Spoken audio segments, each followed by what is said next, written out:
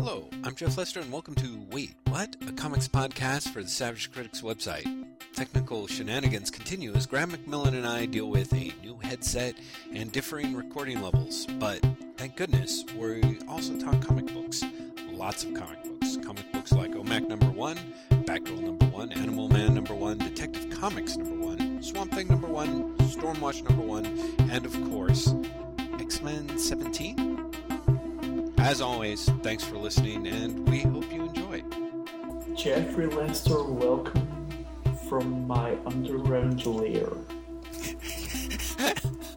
You sound like you're in an underground lair. I know, I genuinely am. I'm in the basement. What? Why? It's very warm in Portland today. And my office is at the top of the house. And it's kind of unlivable even with fans on and windows open.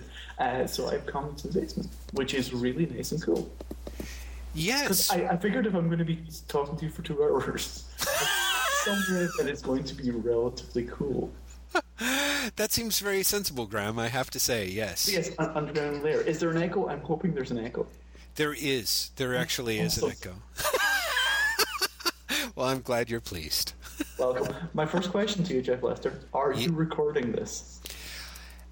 Well, you know, Graham, who can really say? Certainly not me, and probably not you. No, I believe that I am. I definitely can't, so... Yeah, see? Well, there we have it. If you can't, Graham, why should I? No, I am recording. I'm actually talking to you on a old/new headset, and my fingers are crossed because this headset, the few times I tried recording with you, it gives a certain amount of buzz and feedback, which when I used it on the other computer, I'm hoping using it on this computer will be a little bit better.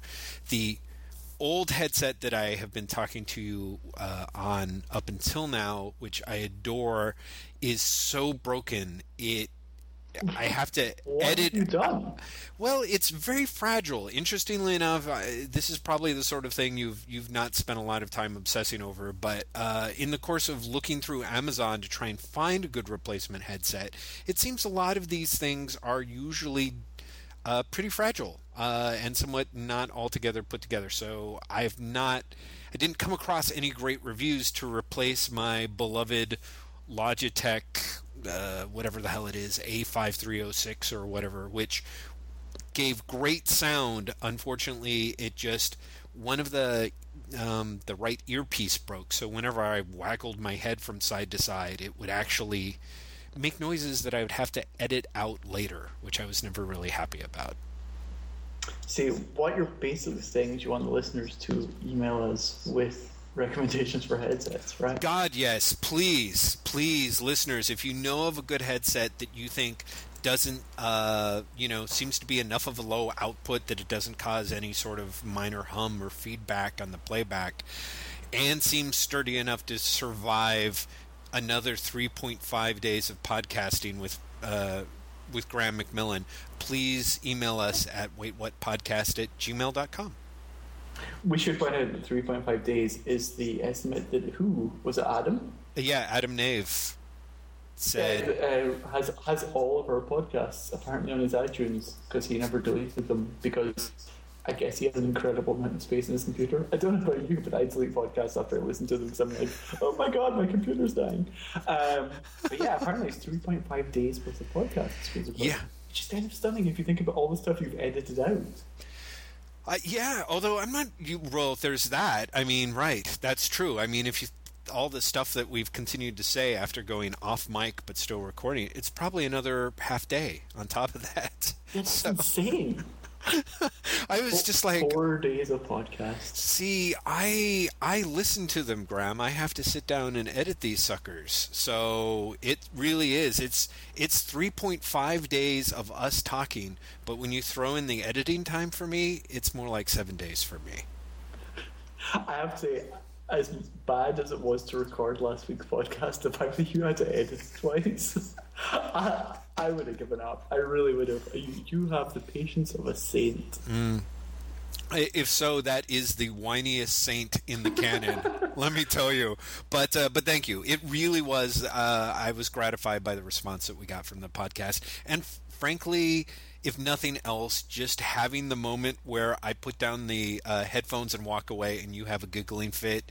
I had to commit to making sure that got uploaded. That was vitally important to me. So. That was so great. I was so loopy after talking for 2 hours. I was like, I know what I'm going to do, and then I just couldn't do it. Which is the best thing. I just lost my shit. It was actually pretty delightful. It was pretty delightful. I think I actually to say something that like we shouldn't say in the recording, so you'd have to edit it out. But then I never did.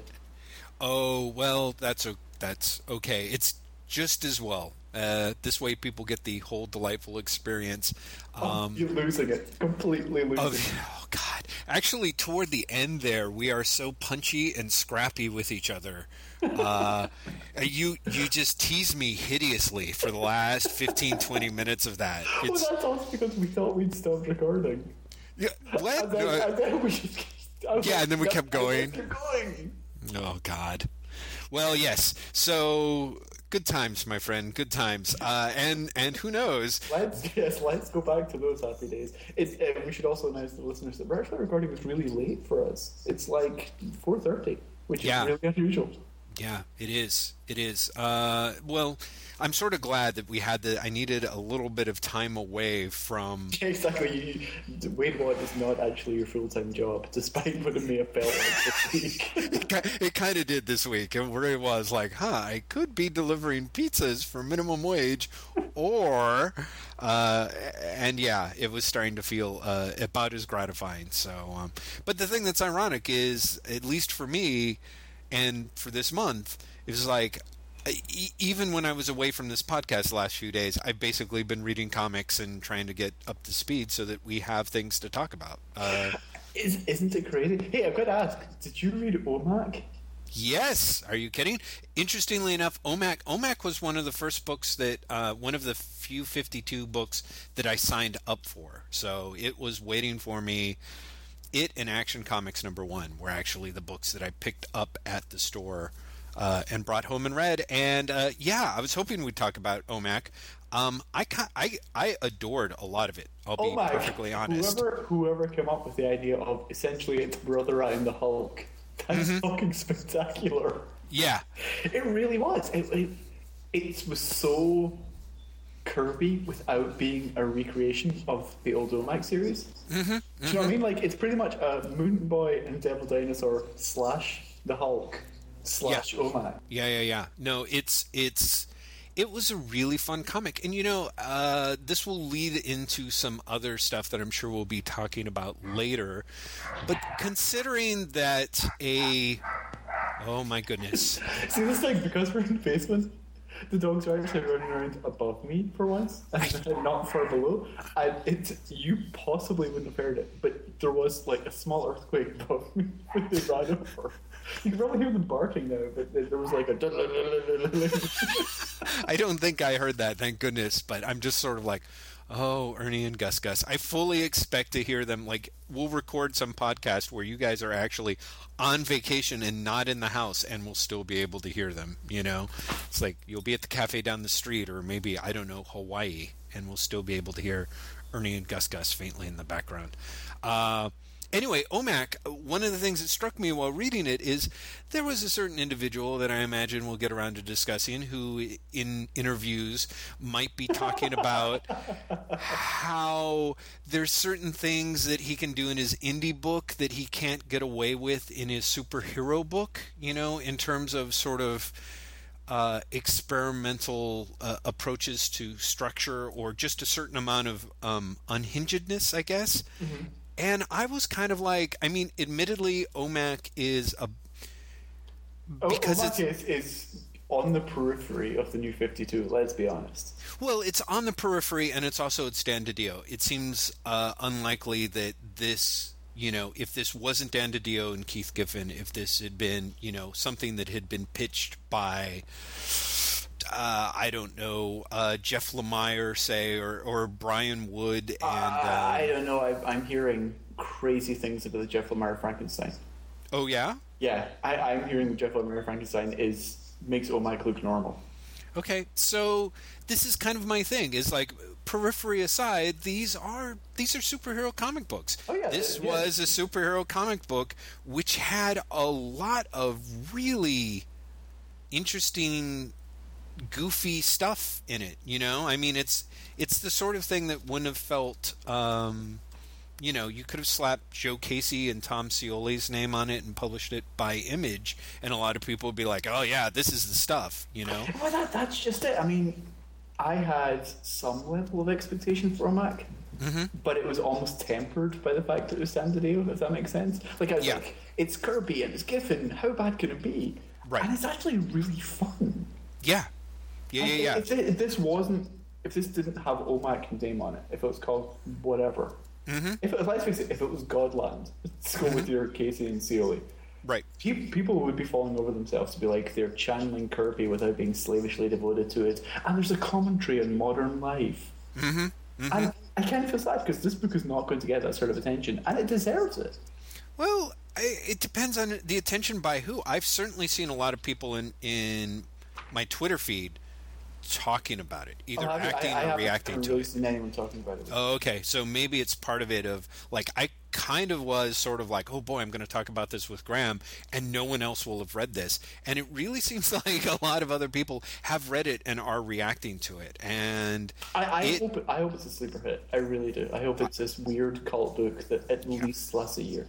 Yeah. Oh, I hope so too. I hope it launches strong and stays strong. I've really had a tremendous amount of fun reading it. My only complaint, honestly, is there's some problem with either the inks or the coloring or both. I don't know if you had this feeling, but some of the pages felt a little washed out and flat. Did you feel that way? Like that final page of Brother Eye? Yeah, I felt that a couple of times. I think that's definitely inking, to be honest with you. I think, I mean, don't get me wrong, I think the coloring is not... Well, the problem is really the colouring is not Kirby colouring, if that makes sense. Kirby colouring is much more bold. And this is kind of more tasteful, which I think works against the art. But I think it's definitely the ink. I think the inking is... I said on Twitter, after saying I didn't see anyone talk about it on Twitter, that the art for me is literally Kirby and Giffen. I can see moments of both. Yeah, I really could too. Really, really strongly. Yeah. And I think the inking is Giffen and not Kirby. And I think that's the points where it occasionally falls down. I think if someone had a bolder line... Well, I think that, it's interesting because I think that Giffen is... I'm used to thinking of his work as having very heavy blacks to it, and I felt like there were... For whatever reason, that was lightened up a lot. So the page where Lord McCory is introduced in the lab with what's her name, the Find a Friend. That's a really good panel. Actually, the first panel they appear in. Yeah. In part because the scientist is looking out towards the thing. He's got a really weirdly flat face. Dude, exactly. And it stands out. It's really it really odd. does. Like, that was the first thing I saw, and I was like, I don't know if that's intentional. I don't know if at some point these guys, like, their masks are going to be pulled off, and the faces are part of the mask. Right. Which would be very Kirby-ish, certainly. Exactly. Or whether it's just really weird inking. Yeah. I don't know. It's... So that's really my only quibble with it. The rest of it was really quite enjoyable for a $2.99 comic book. I have to say that Action and Static were by far my favorites of the 52s I read this week. Interesting. Action. I haven't read Static yet.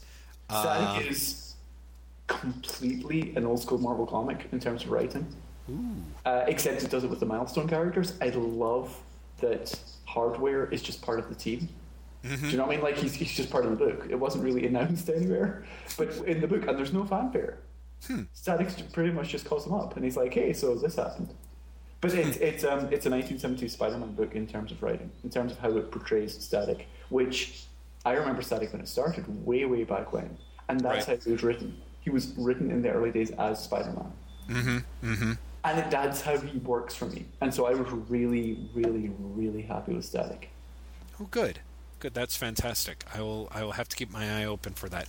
Should we move on and talk about Action Comics number 1? Let's move on and talk about Action Comics number 1. I feel like we've really jumped into comics. This is great. It's like we're dedicated today. Well, we totally are. We are. Yes, my goodness. Well, it's because we had a few minutes of exhaustedly patting ourselves in the back and then jumping right into it. Well, I honestly, it's because I was really excited to talk about OMAC. That is true. Honestly, I think it's just that I'm so happy that OMAC didn't suck. Oh yeah, well it there really so was. Much potential for it sucking. It was a long shot bet. I mean, some of the stuff that I've seen, and I've never sat down and read a whole issue, but some of the stuff that Dan DiDio was doing in Outsiders was frankly excruciating. So, well, I see. I have. Right. I've read more than a few issues of Outsiders, and he has this really weird tendency to go from being funny. I think he can be a really funny writer to being a terrible writer. Mm. And strangely enough, something that gave me hope for OMAC before I read it was he had this Facebook post about the response to the New 52, which was essentially disgruntled fans are angry at me, which I guess means gruntled fans must be really happy. And I was just like, that truly, like, I just like that. It wasn't hype. Mm-hmm. It was just like a joke. It was just this random joke of like, people are pissed, what are you going to do? Right. God bless the gruntled. Yeah, that was kind of like this is like that makes me feel that maybe OMAC is going to be funny down to DiDio and not, because it's not even that he's ambitious and shit when he was on Outsiders. It's that he would be funny or he would be flat. Well, see, that's it. Outsiders had a lot of just flat things to it. Yeah, some of the stuff that you read to me and some of the stuff that I had seen was DiDio strikes me as a guy who can be funny. He's also somebody who hilariously enough, needs an editor because his material, even his funny material, some of his stuff felt a little too shticky and flat and kind of groan-worthy. You know what I mean? Like almost sub-Peter David-y type stuff. And I think... but there are also parts that seem to work. I think there's moments of shtick in OMAC. There definitely is. The whole like dude who keeps hitting on. Yes, exactly him. Mm-hmm. He in particular seems really false, but at the same time, it's a first issue, and maybe I'm far too trusting. But I'm almost waiting for a reveal where he is something else. Does that make sense? Oh, interesting. I would just hope that it would either get better or disappear. But I wasn't. Maybe it's the Giffen in me, because I definitely feel that Giffen's Doom Patrol. Because I read the first issue and was like, this is interesting, but not interesting enough for me to continue. And I went back and got the trade a while later from the library, and Doom Patrol really turned out to be like a book that rewarded patience. Like things that seems tonally off. Would pay off 4 issues down the line, and he wouldn't signpost it at all. He'd be like, so he's doing a retcon of continuity, and then like 4 issues down the line, he was like, he's not, and the way he explains it will make you think he's a genius. Right. Because Doom Patrol basically says, or Giffen's Doom Patrol basically says, all the Doom Patrol stories have happened.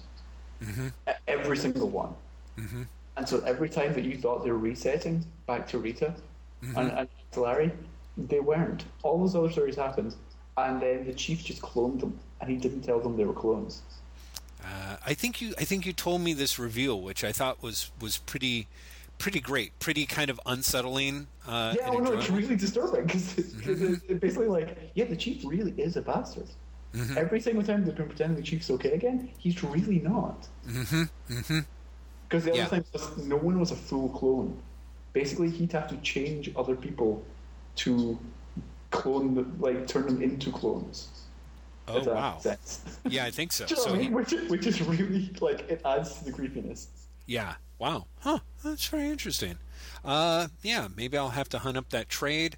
But yeah, OMAC, first issue, so much better than I'd expected, and really just very delightfully unhinged. Yes.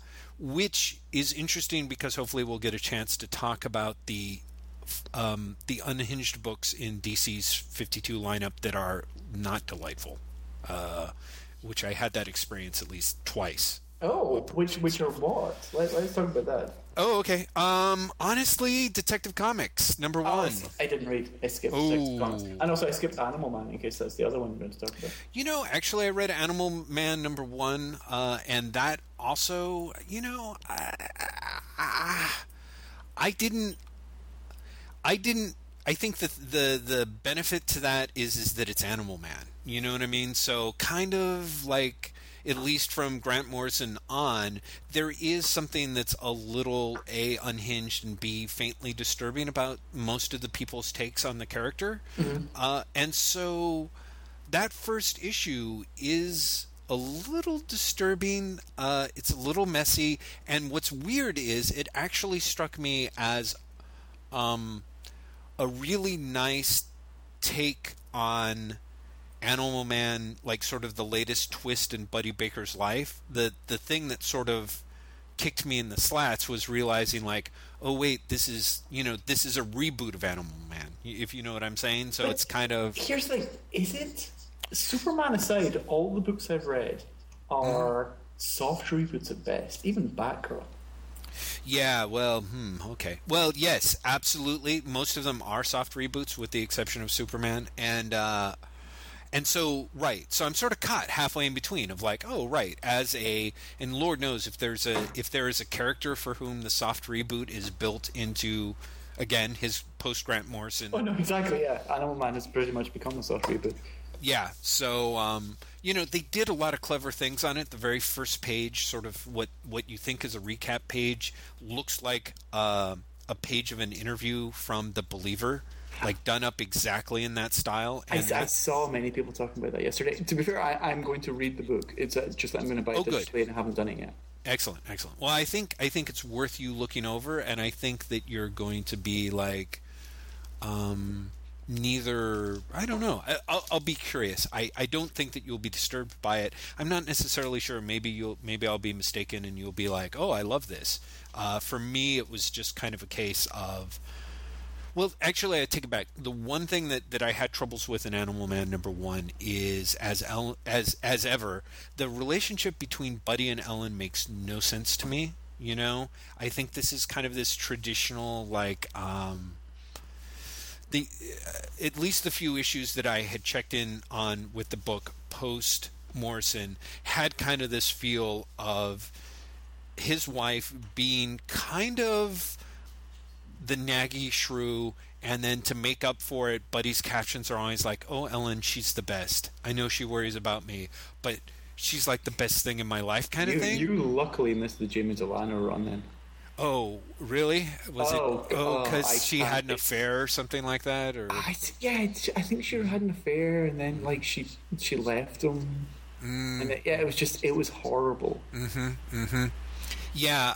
Well, this is bad. There's a couple of the couple of pages, the interlude where he's trying to talk to her, and her reactions. Part of it is also, I think, the art. The art is not.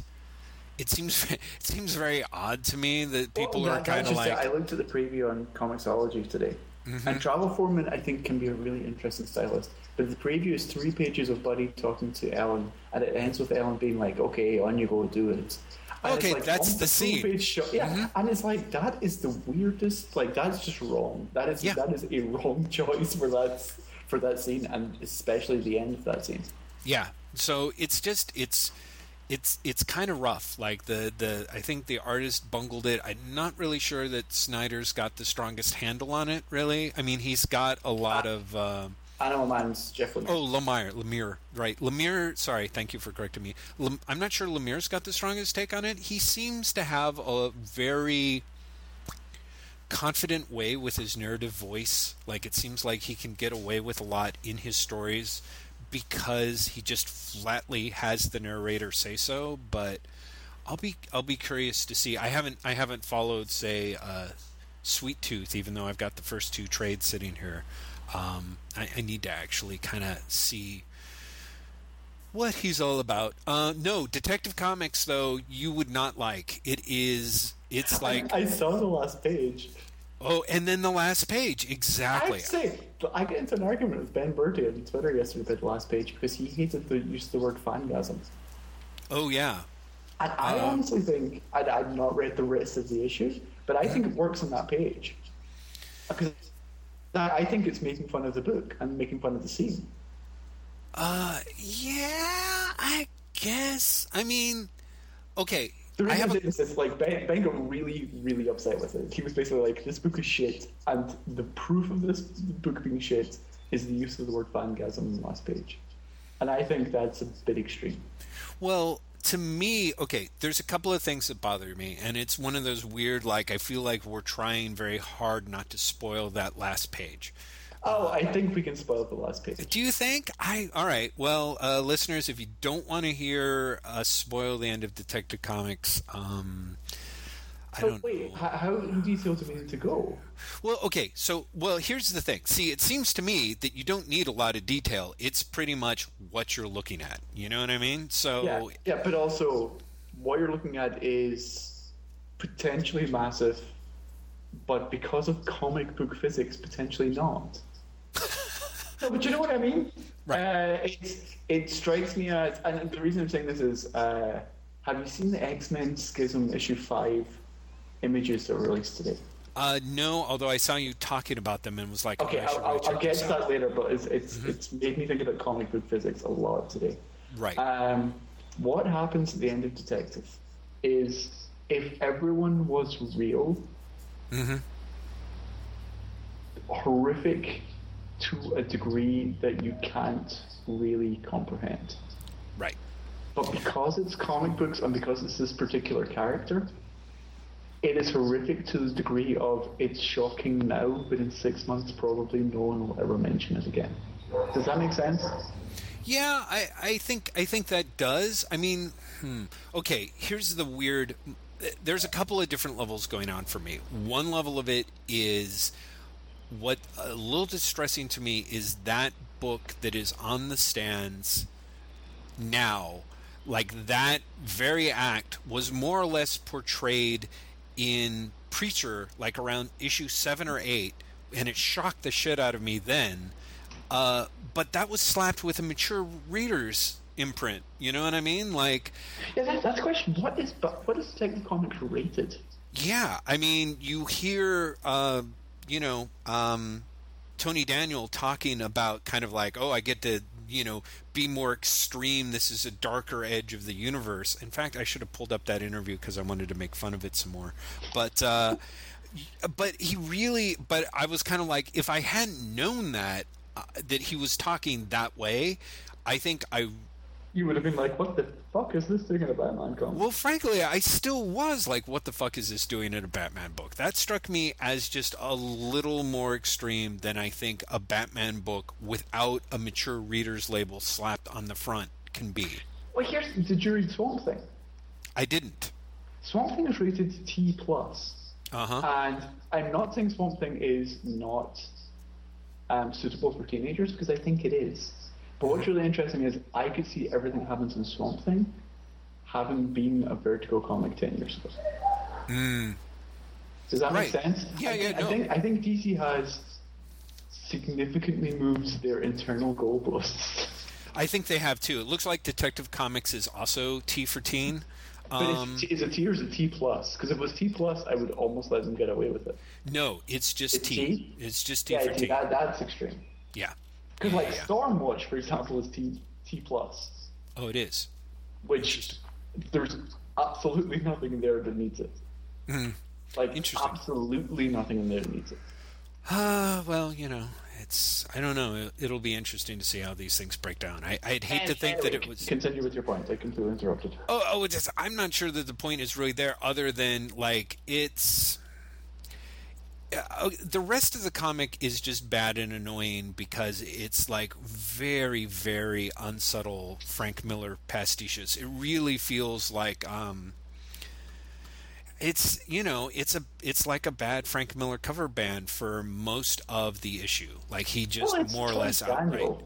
Well, yeah, it's Tony Daniel ripping off like Miller's captions, and it really. I said this in Twitter. Honestly, it reminded me a lot of Todd McFarlane's Spider-Man. In that he has in the past. The previous times I've dropped in on Tony Daniel writing and drawing. You have expected to say advantageous at some point. Yeah, it was all that this issue was missing, and in fact, I would say that It's Fangasmic is the his webline advantageous of this first issue, because, and this is my thing, is I understand a fangasm as being more of a like, oh my god, that's the most awesome thing. I basically had a fangasm. Like, this is something I've always wanted to see. It was done, and it was done better than I expected. Now, unless there's some amazing news groups out on Usenet that I do not know about, I cannot imagine that the last page of Detective Comics, was like, oh my god, if there was only one thing that I could have hoped for. Well, also, but here's the thing. Yes. Before that issue came out, and for some reason people had somehow read it, I think it's the people who got, A, I think a lot of retailers were talking about it before it came out, and B, I think the reviewers who got it were talking about it. There was a lot of chatter online about it, and I genuinely saw a lot of people say, the last page of Detective Comics is jaw-dropping, it is stunning, it is awesome, if you don't shake yourself when you see this, you have no heart, all of that. I think, as much as you are being optimistic about Phantom, I think Phantom reacted to it in a way that was fangasmic. They might not have known that they always wanted it, but then when they saw it, they were like, oh my god, that's so intense. That's awesome. Well, and I think in that case, Daniel is very much in touch with the audience that he wants to be in touch with, I guess. I worry that he is. Do you know what I mean? Like,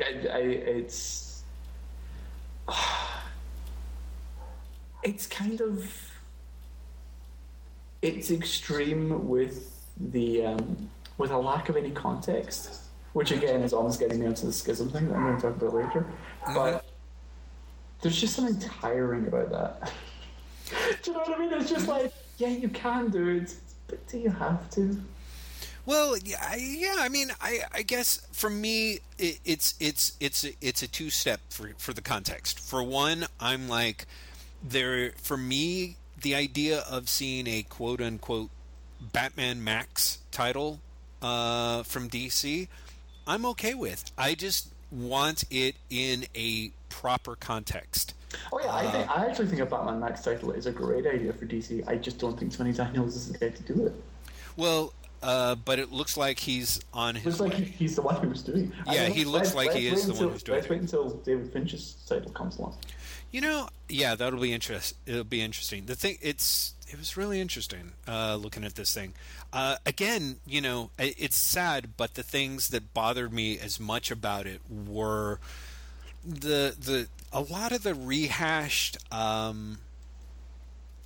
Just the rehashed Millerisms. There was also a little bit of an element of, I think, the context here is definitely in the first issue, is that this is the first time that Batman's encountering the Joker in this issue, and that also seems a little... But that can't be right unless it's a flashback story, because the Killing Jokes happened. Well, they say that in Batgirl. Yeah, let's see. I guess it's got to be a flashback. Well, okay. It's let's see if I can find the. But I've not read it. Isn't the Joker in prison in the start? He ends up in Arkham Asylum at the end. But he doesn't start off that way. No. He's, in fact, the very first page is Batman's narration saying 114 murders over the past 6 years. That's 19 murders a year, and I can pin them all on him, even if the courts can't. So it sounds as if he's never. And then on the next page, he's sort of like, the last several victims were known acquaintances of his, suspected friends of the Joker's. I've just learned that the victims received calls from a room in a hotel, from a payphone, and he's like, that phone was used less than 15 minutes ago. I'm feeling lucky. And so it kind of seems like he breaks in. Let me see if it, let's see if he does Yeah, I don't think they specifically say that it's the first time that they've encountered each other, but there's a lot of things of There's definitely they haven't encountered each other often. yeah, so it's tough. I think actually Daniel does a pretty good way of playing it both ways, sort of the same way that whatever the fuck is up with Alfred is kind of handled, you know? Like Alfred sounds like he might be some sort of computer generated hologram thing. So Huh. yeah, yeah, exactly. So there's kind of a weird. You're not sure what exactly is up with that yet. So, um, anyway, yes, it was crappy and kind of distressing and disturbing. The other thing, and apparently it sounds like you were going to disagree with me, is I started to read Batgirl, thought it was crappy enough that I put it down. Was able to get a hold of a copy to flip through again today, and I'm not going to massively disagree. I think Batgirl is a real disappointment. really a disappointment. And kind of remember how we were talking about. I don't remember what the title was, but you were pretty excited that Gail Simone was working on another book, and I said that my worry is that she was going to push it too dark. Firestorm. Oh, Firestorm. Right. I was worried that she was going to push it too dark, actually. And Batgirl, again, feels, apart from some just terrible, terrible art and art choices that I was very unhappy with, it seemed really weirdly extreme and grimy in a way that sort of surprised me. I kind of wasn't expecting. And then, of course, its final page was, although not as shocking as Detective Comics #1, was shocking in kind of its dumbassedness, I thought. So, you know, the thing that sort of frustrated me about Batgirl is it's darker than I want it to be, and yet I know from experience with Secret Six that someone can do dark really well. Do you know what I mean? Like, I think Secret Six, and again, Secret Six is a book that actually took a while to really grow on me. Mm-hmm. But I think when Secret Six got into its stride, it was great. Mm-hmm. It was really enjoyable, and none of those characters were quote-unquote good people. Right. But that was almost the point. Mm-hmm. Well, yes. But I feel that this was just... I just feel Batgirl shouldn't be that book. Batgirl should be brighter. Batgirl should not be so weighed down by its history in the first issue. Oh, yeah. Yeah. Batgirl was a claustrophobic fucking comic. Mm-hmm. The idea that someone is coming to this fresh, I can't even imagine what they thought of it. Do you know what I mean? Because Batgirl is essentially, I'm back after Killing Joke, but we've not really done what we thought because I was just kind of paralyzed for 3 years, but now I'm okay. And so, yeah, but now I'm back in the costume and it's really hard. And I'm fighting all these people, but I'm trying to, keep up with myself. And I'm going to find a new roommate. And it was like, holy shit. Yeah. At no point is this comic fun. At no point is this comic letting you have fun, or even acknowledging that maybe it should be fun. No, it's pretty much the opposite. I mean, again, there's that whole sequence with the really creepy group of killers. Rich killers. Rich killer rapist dudes or whatever that I thought managed to be both sort of derivative of other material and, like, it somehow managed to be both over the top and hackneyed in a way that I just wasn't happy with it. I don't know. I read that book and I was like, this is so much worse. Like, this is just like there is, man, it was really disappointing. I just didn't like it. It's not even that I'm like, this is terrible. It's just that it just felt so wrong. Yeah, yeah. First issue should be, especially a first issue for Batgirl. I mean, it's also, especially with that cover. Mm-hmm. I look at that cover and I'm like, hey, look, she's happy, she's smiling, she's reaching out to the audience. This is someone who, after being in a wheelchair for 3 years, is enjoying what she's doing. And there's maybe like one panel where she's like, this is awesome, and the rest of it is, I can't stop that guy. He's killed someone because he was looking to shoot me. Now I'm under suspicion for murder. And it's like, What? Yeah, which is a dumb finale. I mean, it's interesting. It reminds me a little bit of what's her name? The woman who directed The Hurt Locker, Oh, Catherine. Catherine Bigelow. Thank you, Catherine Bigelow's earlier movies. Like, well, actually, I haven't seen Point. I will fess up You here. haven't seen Point Break? I haven't seen Point Break. I haven't. You're okay with that? Uh, I think most of the internet would disagree, Graham, but thank you. But a lot of the other stuff, Strange Days, or God, is it Blue Steel? Which I know it's like the Zoolander look. James B. Curtis one, right? Yeah, exactly. Yeah. You know, they're like these really dark, melodramatically dark movies with women in them that seem like they've got something to prove. Like, I can be just as tough and gritty, and it's not a good. It's just not a good. It's not an approach I always like. I You know. don't even have a problem with that. The problem I have is that the policewoman, who I'm guessing is Renee Montoya, maybe, in Batgirl, is the stupidest policewoman ever. Well, yeah. This is what she sees. She sees a bad guy push another guy out the window. Right. And Batgirl doing anything. And then she insists, going, you just watched him do that. You're a murderer. No, Yeah, I know. She's quite clearly not a murderer. Right, And it's I know. the policewoman. Yeah. Police, you know that. You know Yeah. that that's not what a murderer is. Yeah, exactly. Someone who stands around and sees something happen. It's really bad. And it's plot hammered drama. It's bad plot hammered drama. Let's see here. Strange Days, Point Break. Yeah, good Lord, it is Blue Steel. I wonder why they were being so dicky to me on IMDb. Near Dark. There's just a lot of stuff. I mean, she has moments. But for me, I honestly think and I know that you and I are on different ends of this sort of spectrum where you're like, this isn't my thing. As someone for whom this can be their sort of thing, I think this potentially could have been my thing. it totally could have. That's what I'm saying. As a guy who kind of reads some of the various grittier crap that I like, I didn't like this. Although, who knows, maybe I just don't have a very good palate for gritty comics, because I picked up Punisher number 3 on a lark, and I thought that was a really shitty comic. I actually didn't return to Punisher after issue 1, and I love me some Rucka. Right. Punisher left me so cold that I was just like, I'm not even going to try and get myself into this. I'm cutting my losses. Me too.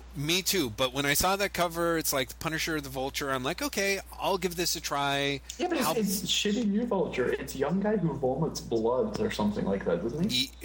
I don't know. He's constantly vomiting. I mean, he's like the Red Lantern guy who also vomits blood. Mm-hmm. Except he's got talons, and a huge chunk of it. It's weird. It's the closest I've ever seen a Punisher comic coming to being a Conan the Barbarian comic. And I think in some ways, I would be okay with that, except it was the entire fucking issue was basically this one scene. It was... That I have to say, if they actually ever do a Punisher is in time travel and gets thrown back to like medieval days, I would read the shit out of that. You know, I would That's too. a comic I would read. Yeah. That is kind of, it's a shame that Rick Remender didn't decide to do that as his last little arc. His last little crazy arc. Yeah, because he was doing the crazy pretty consistently way up till then. So, yeah, Batgirl really disappointed me. I'm between that and Detective Comics. I'm like, because as you know, I'm holding out for Scott Snyder and Greg Capullo's book, and I sort of feel like you feel it's been soured. I really am worried now. I really have this thing of like, oh, this is going to be a huge mistake. In that case, I'm really glad you didn't read Swamp Thing, because then you would be like, I give up.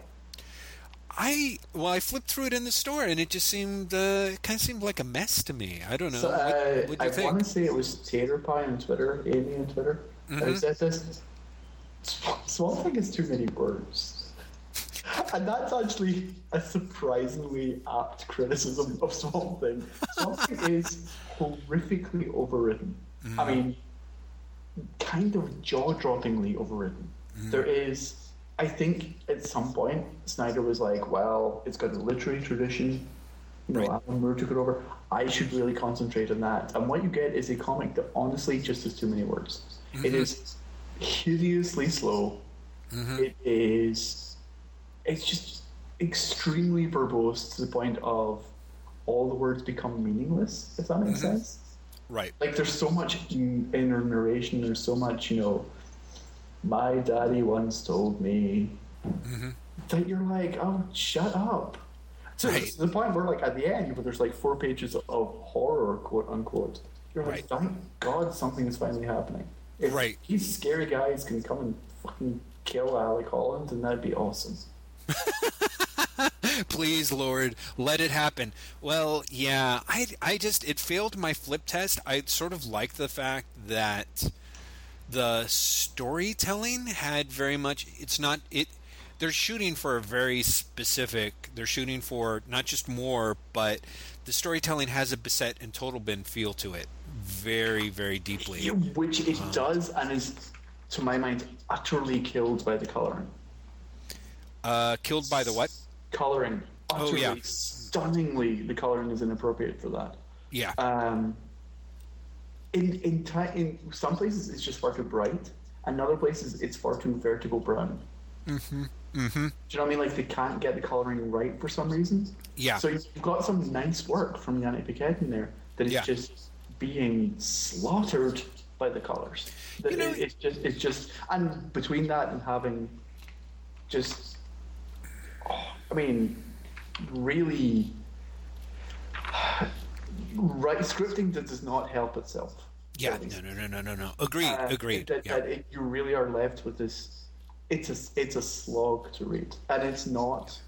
So little happens, and so much of it is expositionary for stuff that you don't need. Again, it's the first issue, and so you don't need Superman appearing for 5 pages or something. Yeah, it's huge. It's huge. You're back from the dead. I just want to check in with you.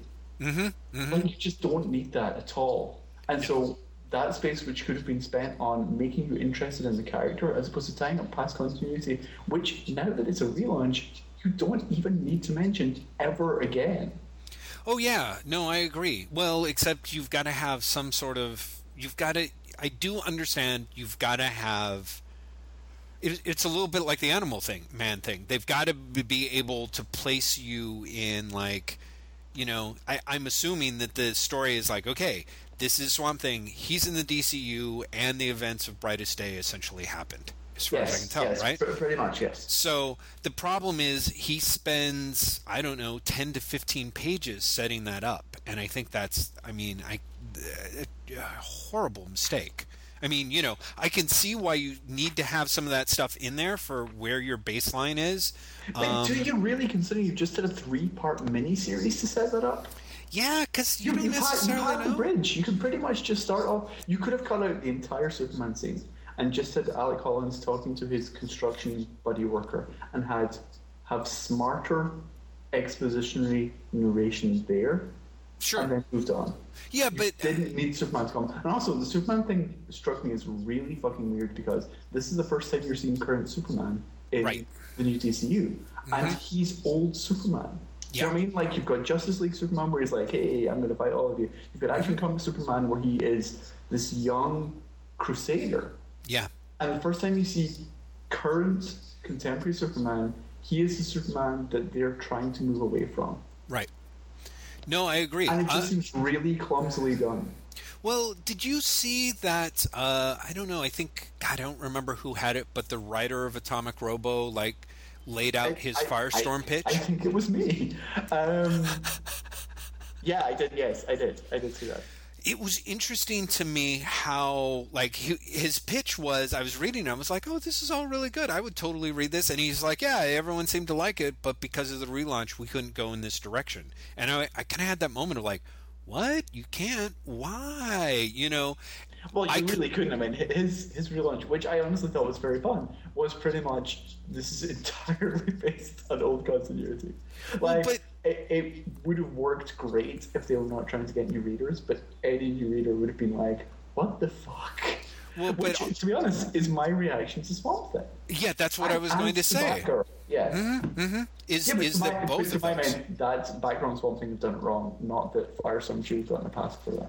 No, well, that's kind of my point. It seems weird to me that Firestorm didn't make the cut for for that reason, when Swamp Thing seems to suffer way Yeah, more I heavily don't for think that that's the sin. real reason Firestorm didn't make the cut. I think Yeah. he didn't make the cut because Gail Simone is a bigger name. Yeah, that's probably true. I mean, Lord knows. Gail Well, Simone and Stephen Van Sciver are bigger names than Brian Clevenger. Also, they have a proven track record at DC. well, I was going to say that I think that's more important. Like you notice that Brian Wood, of course, who has a pretty big, as big a name as the person who ended up on Supergirl, I would say. The fact that he ended up being sort of weirdly suddenly dropped and left out in the cold on it makes me think that at some point there were decisions that were made for some specific reason, some political dimension, whether it was sales or whether it was like this is, a good soldier or whatever it was. I just think that it's really interesting. I think Swamp Thing is, man, that is one hard book to get right, Yeah, is, and they don't. They didn't. They really didn't. Although I will say this, everyone who is in front of a computer right now or owns Swamp Thing issue 1, please look at the cover and say that Yannick Paquette worked out a way to give Swamp Thing shoulder pads in the shape of flowers. Yeah, maybe next issue will have like a tree thing that will look like those little collars that everybody's Yeah, wearing. I'm really looking forward to that, like a whole new design for Swamp Thing. Yeah. He like grows special shoulder pads on there, and then, like a cybernetic muscle or something. That's awesome. Talking of cybernetic muscles, Stormwatch. Yes, didn't read it. You've missed nothing. Stormwatch is one of those books that is almost good, but only almost. And so you pretty much spend the entire time being like, he might get there eventually. I don't know if it's going to keep my interest waiting for him to get there. There's some nice ideas. There's a lot of really bad expositionary dialogue. There is a real disjointedness in terms of plotting, but you can tell he's really just setting a lot up. Like, he's setting a lot up in this first issue.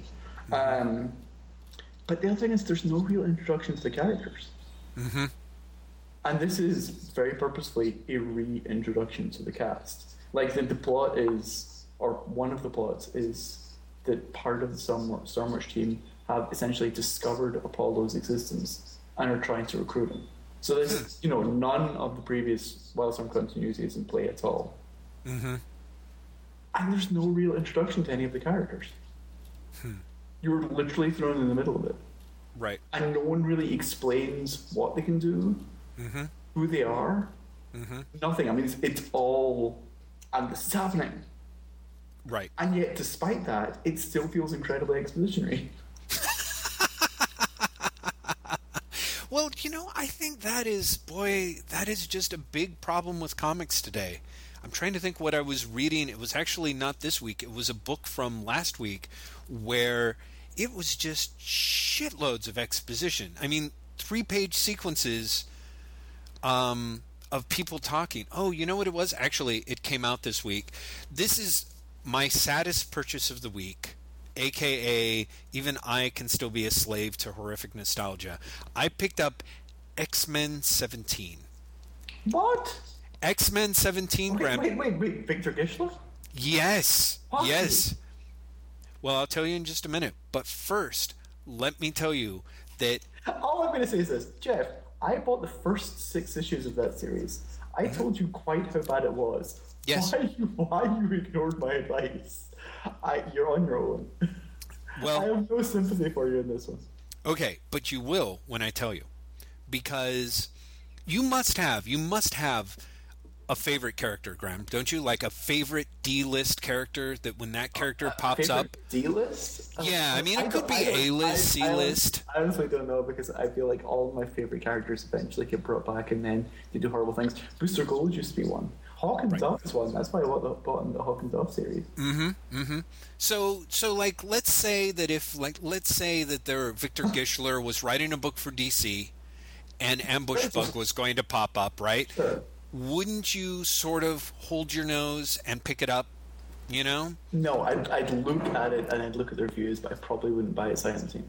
Well, okay. Admittedly, you have no heart, Graham. But my point being... Wait, I want to know who the character is. The character is Skull the Slayer. Oh God, yeah, he's been in there for a while, hasn't he? If he has, it was news to me. He popped up in issue 16, like on the last page, and I was like, motherfucker. So I paid $3.99, the same price that one could buy the first issue of Action Comics. Hey, do you want me to really mess with your head, Jeff? Go ahead. You know the Warren Ellis New Universal series that stalled? Yes. Skull the Slayer is part of the continuity of that. He's mentioned, and I want to say issue 2. What? Yeah, seriously. Did he appear, or fuck all these people? He appears in like a flashback. Oh man, you guys bite ass. I hate the fact that. Well, anyway, great. I'll have to go hunt that up, dude. Use the internet to check that it is Skull the Slayer. It might be another Marvel character like that. Yeah. Well, this is it.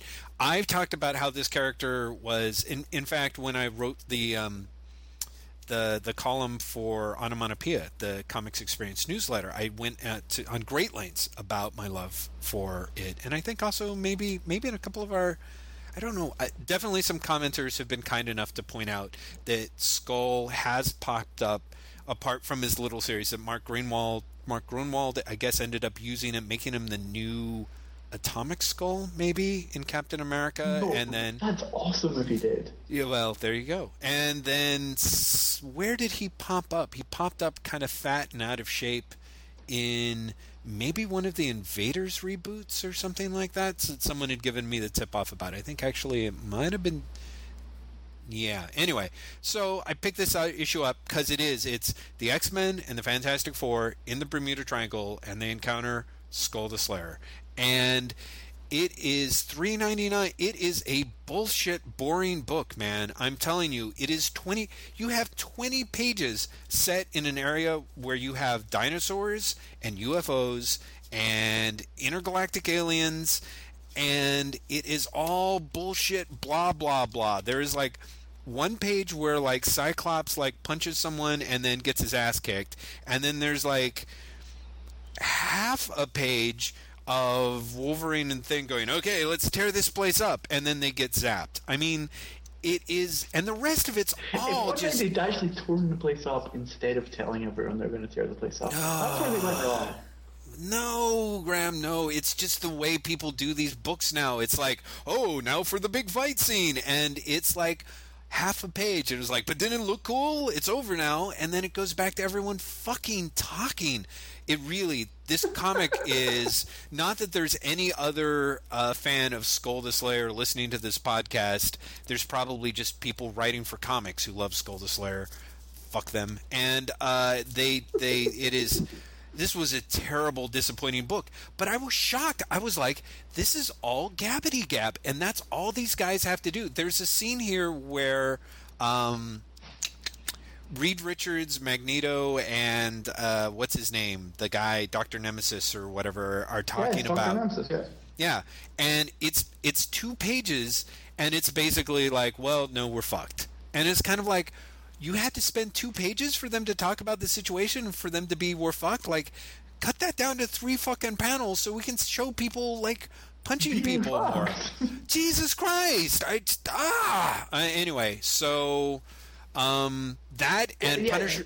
Stormwatch is exactly the same thing. Stormwatch is a lot of people doing a lot of talking, but the difference is, I actually feel in Stormwatch, Cornell is trying to build something. It's just as a first issue. Like, if it was the first part of another storyline, you'd be like, okay, I know who these characters are.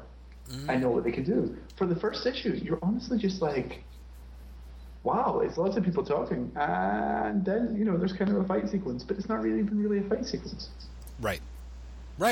And I will say this, as much as I dislike Detective Comics, it was packed full of action stuff. It was action stuff in a horrible, like watching a cover band that doesn't look anything like the real band that you liked 20 years ago performing the greatest hits of the band from 20 years ago.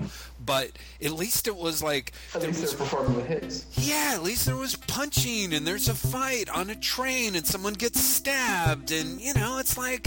And it goes on for several pages, not like, oh, we're going to talk you through every inch of this, and then boom, event, and then boom, to be continued. Just shitty.